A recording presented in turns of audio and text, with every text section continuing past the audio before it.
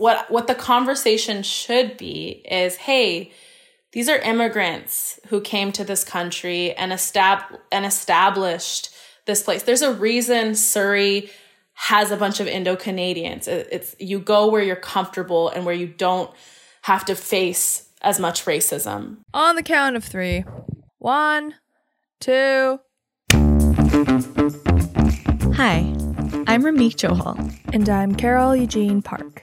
This is Decomplicated. Hello. Hi, Carol. How's it going? Good. How are you? Pretty good, man. That's good. Pretty good. That's good. What the fork are we talking about today, Ramik? So today it's been a heavy week, a lot of heavy topics this week, and we've got a really big story to unpack and break down today. We're going to be talking a little bit about the Lower Mainland gang conflict. And to add some context for people who may not be from BC, or even those who do live within BC, it's localized to the Lower Mainland. And since December of 2020, there have been at least 15 gang-related deaths. There's been a number of other shootings where people have been injured, and these are just the ones that have been the people that have been killed. So this has been something that's been an ongoing issue in BC for some time. The last time we've seen this kind of violence was 2009.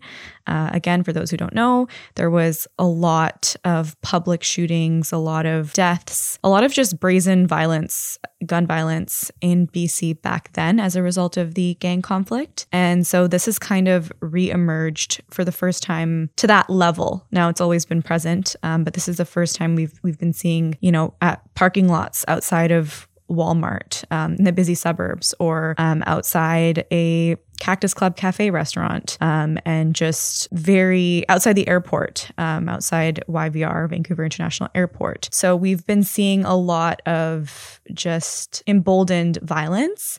And I think that it's easy to get caught up in how shocking it is.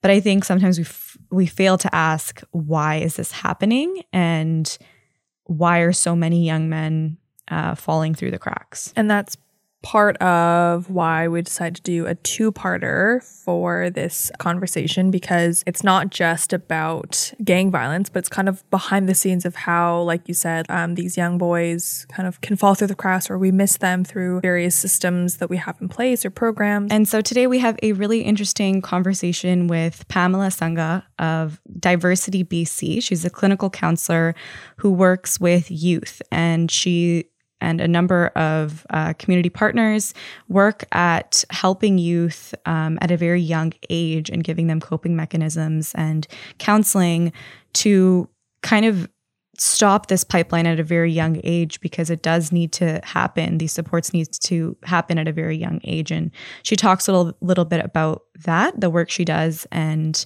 why she thinks so many people are falling through the cracks from the context of somebody working in Surrey, and from the context of herself as a South Asian woman as well. So here is that conversation, and we hope you enjoy. Hello. Hi, Pamela. How are you? I'm good. How are you? Good. Thanks for coming on to the show with us. Thanks for having me. Super excited to be here. So welcome to Decomplicated, everybody. Today we're going to be talking to Pamela Sangha, who is a clinical counselor in Surrey, BC. And we're going to be talking about the ongoing conversation and dialogue around the Lower Mainland gang conflict.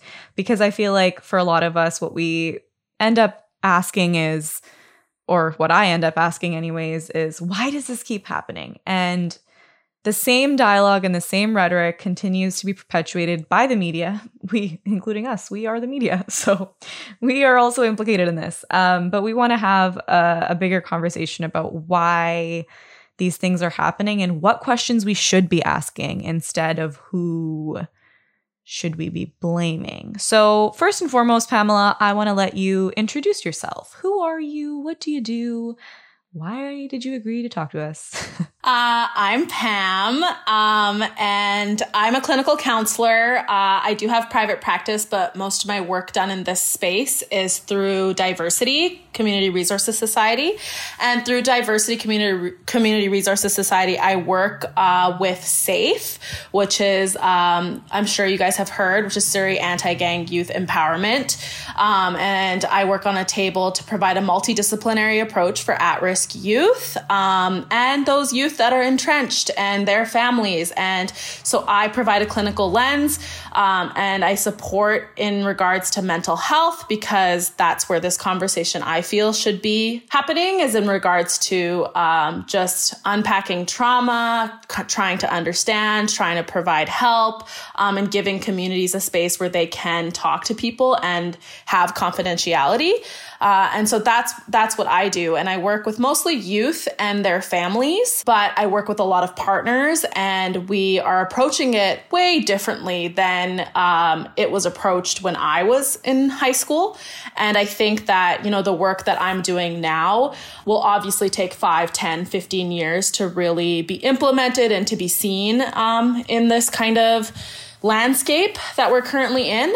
But yeah, that's kind of what I do right now. I'm just curious what you mean by like how it's different from a few decades ago. Could you maybe expand on what you mean by that? Yeah. So when I was a kid, it wasn't really a conversation around mental health. It wasn't a conversation about preventative measures. It wasn't a thing to be like, hey, I'm 12, 13, 14, 15, and I am going through a lot of stuff at home and I need therapy. Like, that wasn't something that was discussed, especially in Indo-Canadian communities, right? We're still not there yet within those communities. We're slowly moving the needle forward. But now there's actually an active conversation about, hey, if we can engage these people early on and provide them with supports, we can probably help change the gang landscape. And so I know you said that you kind of provide consultation from a mental health kind of perspective.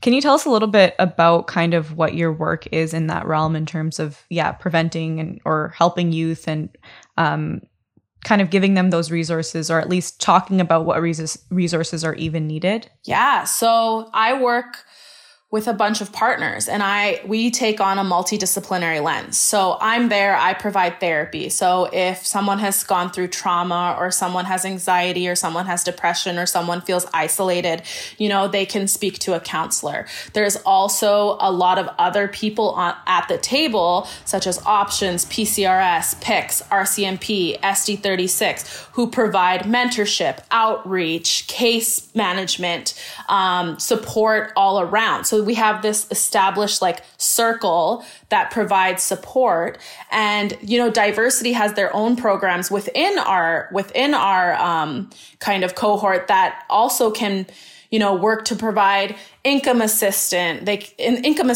or employment or trauma counseling, whatever it might be. And so I specifically at the chart table and with youth and their families kind of provide just a safe space for them to discuss and come to me with whatever it is they're worried about. And then I also can then connect them to wherever they may be needing connection. A lot of the times people will be like, there needs to be more that's happening, or there's not enough happening. So where are these gaps and what are they? And what's kind of lacking systemically? Honestly, it's funding. We are a bit inundated.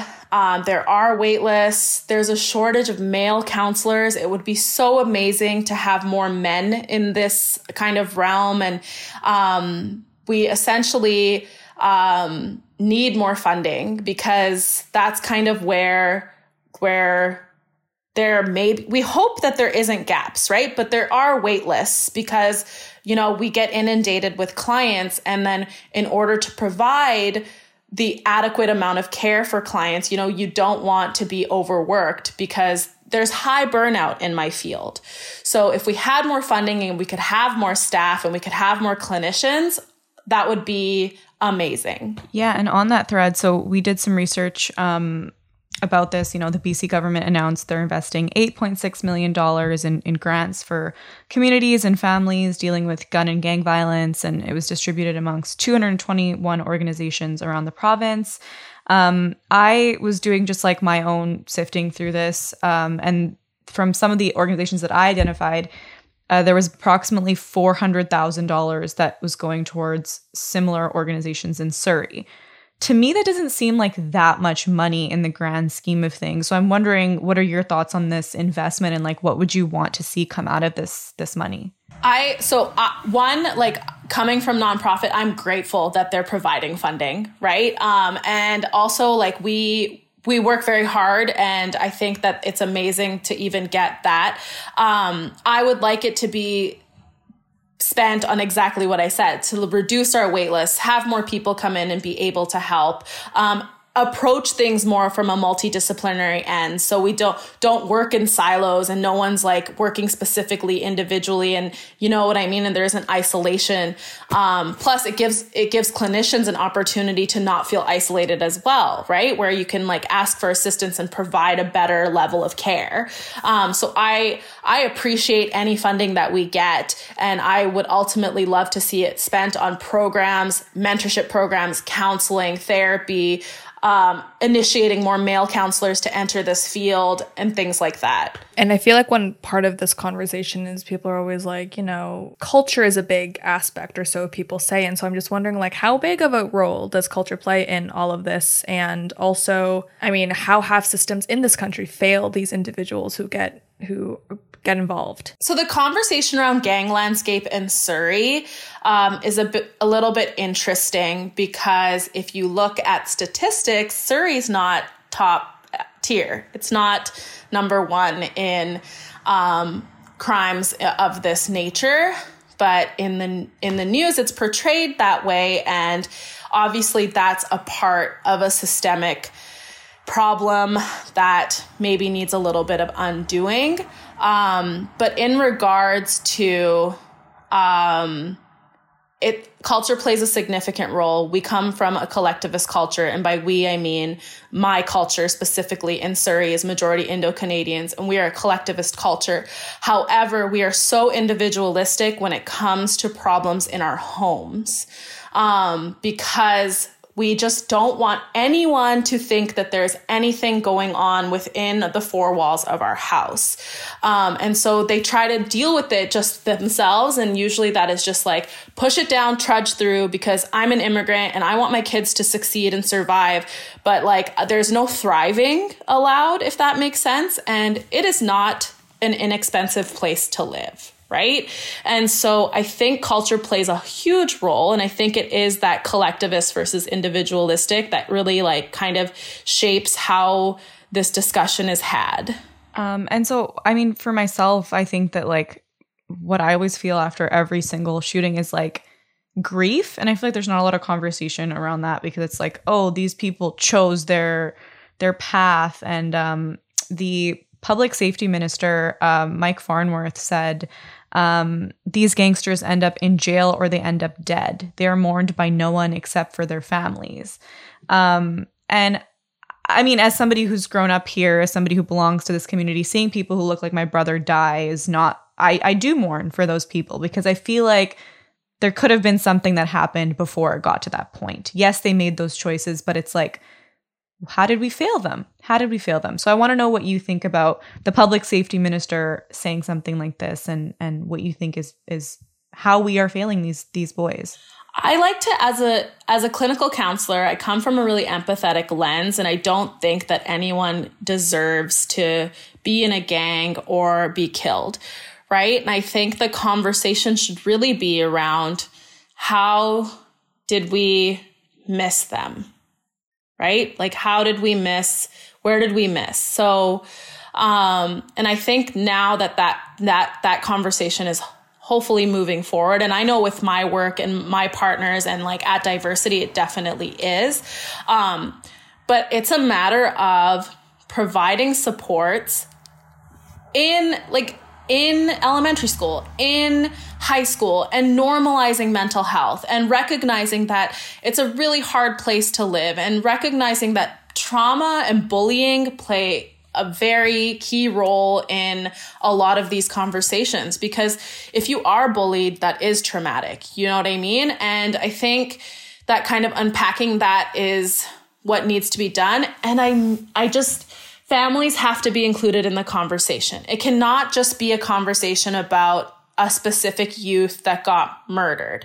There is an entire family system behind that is either trying to help, wants to prevent this, doesn't know how, doesn't have access to the resources. And we just have to remove barriers, and we have to continue to remove barriers so that those people can have these conversations so that we don't have people dying. This might seem like a silly question, but could you expand on like how bullying is a factor into the potential child like getting involved, like what, like psychologically, or like how does that affect them like that? It creates insecurity and it creates isolation, right? And that's kind of a really great place for somebody to swoop in and then begin grooming someone for a specific lifestyle. Because you're not comfortable when you're being bullied. You don't feel good in your own skin. They amplify those things because they usually bring them up. Also, even if you're remotely different, sometimes it's like just not great. And that's kind of how it works, right? It's just about isolation and insecurity. One thing that you said is there should be resources in elementary and high schools. And like one thing, again, like anecdotally that I've seen is like younger and younger kids know like all of the like I know kids in high school that like will be talking to me like cousins or friends, siblings will be like, yeah, this gang is fighting with I'm like, how do you know who's doing what? And so like, yeah, one, how do they know this? And two, why do you think they're getting groomed at such a young age? So we've been noticing a trend of younger and younger individuals who are at risk, and also a lot more women and females and girls, which is it's been very interesting the last little while, kind of noting these significant changes. I think you're very impressionable when you're a kid. I think that like the three of us could probably recall all of the horrendous things that happened to us in elementary and high school, like at the drop of a hat, right?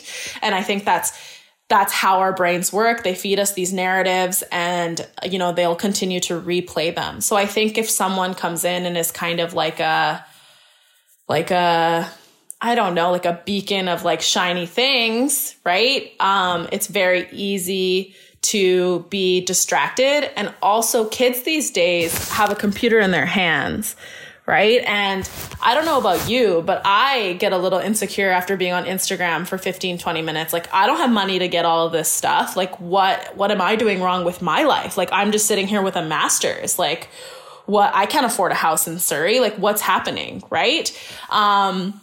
And so I think a lot of it is also embedded. This is a very complex, layered conversation, but it's also embedded in affordability and the fact that, you know, it got very expensive to live here very quickly, right? And even me, I'm born and raised in Canada, in Surrey. How is it that I, as an individual who doesn't have any student debt, is struggling to buy a home within my own city? Right? And so I think this is why this influence comes in, because it at the end of the day, if someone's making what I make in a year in a week, it's kind of difficult to have that conversation about justifying. When there are a lot of like news briefings or press conferences, there seem to be like a lack of humanity when we are talking about people who got involved in gang violence and it didn't work out well in the end for them. And it seems like, you know, X man from this neighborhood died. Whereas a lot of other kind of violent instances, it's more like, oh, this person struggled a lot and they were unable to get the help. So why do you think there is that lack of humanity when we are talking about specifically young men in Surrey who die because of the gang violence that they are a part of? Because they think that we don't have hardships because we come from these big giant houses and we live in Surrey, BC. And as upper middle classmen, right, with parents who have these homes and, you know, have these things, there's a different picture. But what they don't, what the conversation should be is, hey, these are immigrants who came to this country and established this place. There's a reason Surrey has a bunch of Indo-Canadians. It's you go where you're comfortable and where you don't have to face as much racism, right? And within these homes, that conversation isn't happening. Like How is an Indo-Canadian mom struggling? What are her struggles? What's happening with dad? These people work all day, 6-7 days a week, and it's a grind, right? And I think that conversation isn't had, and that's really, we have to focus on the families. And we're making it so singular, and it's so interesting because it's not an individualistic culture. So how can we just make it about the boy that died? Right? There's an entire collectivist culture behind him, an entire family. And obviously something there has broken down and something terrible has happened in order for all of this to transpire. And I think the conversation should really be shifted and focused on that, on the family aspect, which is what we do at Diversity, right? Like, I don't approach it as, hey, just this kid needs counseling. It's like, hey, how are mom and dad doing? How are siblings doing? Let's provide a multidisciplinary lens so we can make sure that the family is supported. Because if the family is supported, then, hopefully there's a trickle down effect to create some more solid ground. And on that note, though, I want to ask you about the family side of things, because I feel like another thing that comes up often is people will say, oh, where are the parents in all of this? Or why aren't the parents talking to or cooperating with the police? Or why aren't the parents, family members, you know things, why aren't you doing anything? So what are your thoughts on kind of this blame being passed on to parents? And what have your observations been in terms of the parents and families that you deal with? I think there's a lack of understanding that these people came to a country where they weren't legal and they weren't considered people of this country. And a lot of them still aren't Canadian citizens. They're permanent residents. And if you do something as a permanent resident, you can be sent back, right? Actually, if you have dual citizenship, even as a Canadian, you can be sent back, like even if you're a Canadian citizen. And I think the conversation isn't that's not involved in the conversation. I think that crossing borders and creating a life somewhere new that isn't your homeland has its own fears that we can't even begin to understand. And there's a level of intergenerational trauma that gets passed down, and that we don't have that conversation enough. There's just a lack of understanding in how trauma works and how it gets passed down. But parents that I talk to want the best for their kids. If you think a single parent wants their kid to be in a gang and potentially die, that's ridiculous. Of course they don't, right? And I think it's about giving them access to get the help that they need in order to kind of intercept. So for Canadians across this country who are getting a very narrow narrative of what's happening in Surrey, what questions should they be asking themselves, or what questions should we be asking our policymakers about the violence that's happening and is still happening? I think it's, where did we miss and how can we fix that miss? Right? It's like, okay, where was the breakdown? Okay, if it was here, then let's get in there and let's try to assess it at that point, right? Because prevention is so much better than what's happening on the other end. Amazing. Thank you so much for joining us. This was such a lovely, very important conversation. We're so grateful to you. Thank you for having me on. It's definitely a very complicated conversation. What the fork, people? What the fork? Ramneek, what the fork is up? I've got some things that are making me say what the fork. So let's just dive right into it, shall we? So my first WTF is about tennis superstar Naomi Osaka. Now, for those of you who don't know, maybe you're not a tennis person, Naomi is a young tennis superstar is honestly the only way that I would describe it. She's kind of taken the tennis world by storm. She's been just an absolute force. And most recently, she's made headlines because she withdrew from the French Open. So Naomi was actually fined for deciding not to go to press conferences due to mental health reasons. So normally, for those who don't know, tennis players and usually any other athletes are required to do press as part of tournaments or playoffs, etc. And so that's just a part of the way things go before or after games. They're required to do media interviews. And this time around, Naomi had publicly issued a statement saying that she wanted to prioritize her mental health. And so she said that she was opting to not participate in any press because she says that sometimes it impacts her mental health. And so keep in mind, Naomi is 23 years old. So for her to publicly, admit that she's having challenges with her mental health and admitting that there's a lot of pressure involved, that's huge. That's huge. And we talk a lot about mental health for athletes and how there needs to be more of a conversation here. So the fact that she did that was great. Afterwards, however, she was actually given a fine by the tournament for not choosing to do any press. And so as a result, she issued a statement, which again, so brave of her to do, to publicly double down on her boundaries, which she was trying to affirm to protect herself, to protect her mental state. But what bothers me is that she had to go deeper into talking about her mental health, which is already such a vulnerable thing,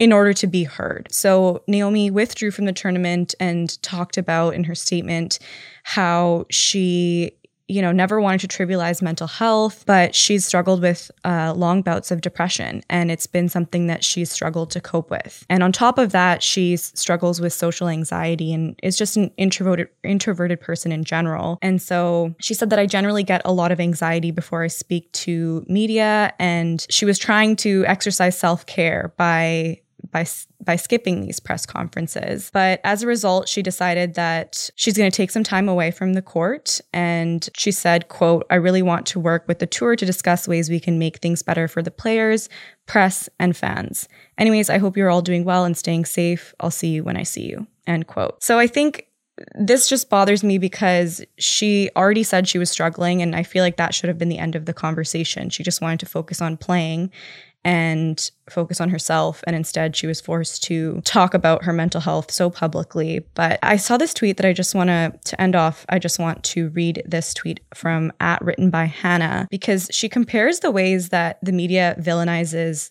Serena Williams for being, quote, aggressive, and then the way that now Naomi is kind of being penalized for being too vulnerable or for being too kind of soft, I guess. So the tweet is, quote, it was just a few years ago that Naomi's demure demeanor was used to juxtapose against Serena's aggression. And now the same thing Naomi was once exalted for is what she's being criticized for. Misogynoir is so flexible in its cruelty, end quote. And so that's my WTF, sending love to Naomi right now, because I think it's very difficult to have to publicly talk about stuff like this and to have to be penalized for just wanting to talk about your mental health. And athletes are people first. So WTF to the French Open. Carol, what is your WTF? My what the fork is, oh my goodness, Rumnik, where do I begin with the menacity and the caucasity? Okay, so over the weekend, right, that was so on May 28th, Joseph Heath, who is a professor in the Department of Philosophy at the University of Toronto, he published an opinion piece in the Globe and Mail titled, "The term BIPOC is a bad fit for the Canadian discourse on race." So the headline right there, questionable, but we're interested. We're like, okay, what does this white dude have to say about the term BIPOC, in which he's not even a part of, but sure. So his whole op-ed is pretty much critiquing why BIPOC should not be a thing that people use in the Canadian context when we're talking about race. And he questions why Black or B is first in BIPOC, when in fact, as he says, when he was born in the 1960s, Black Canadians made up 0.2% of the population. And so it doesn't make sense for Black to be first. It gets worse though. He pretty much suggests that Black people in Canada have not the same history as they do in the US, and that instead of this term, we should create a new term. And you may be asking, what is it? It's FIVM. What? Rumnik, do you know what FIVM is? FIVM. No, what the hell is that? This is his proposed acronym to identify the most important, these are his words, the most important minority groups in Canada. FIVM stands for Francophone, Indigenous, and Visible Minority. What? Did you know that Francophones are one of the most important minority groups in Canada? The fact that he had beef with Black being first before Indigenous, and now he's deciding that Francophones deserve a higher spot over Indigenous in this acronym. I'm just... FIVM. Hi, I'm a FIVM.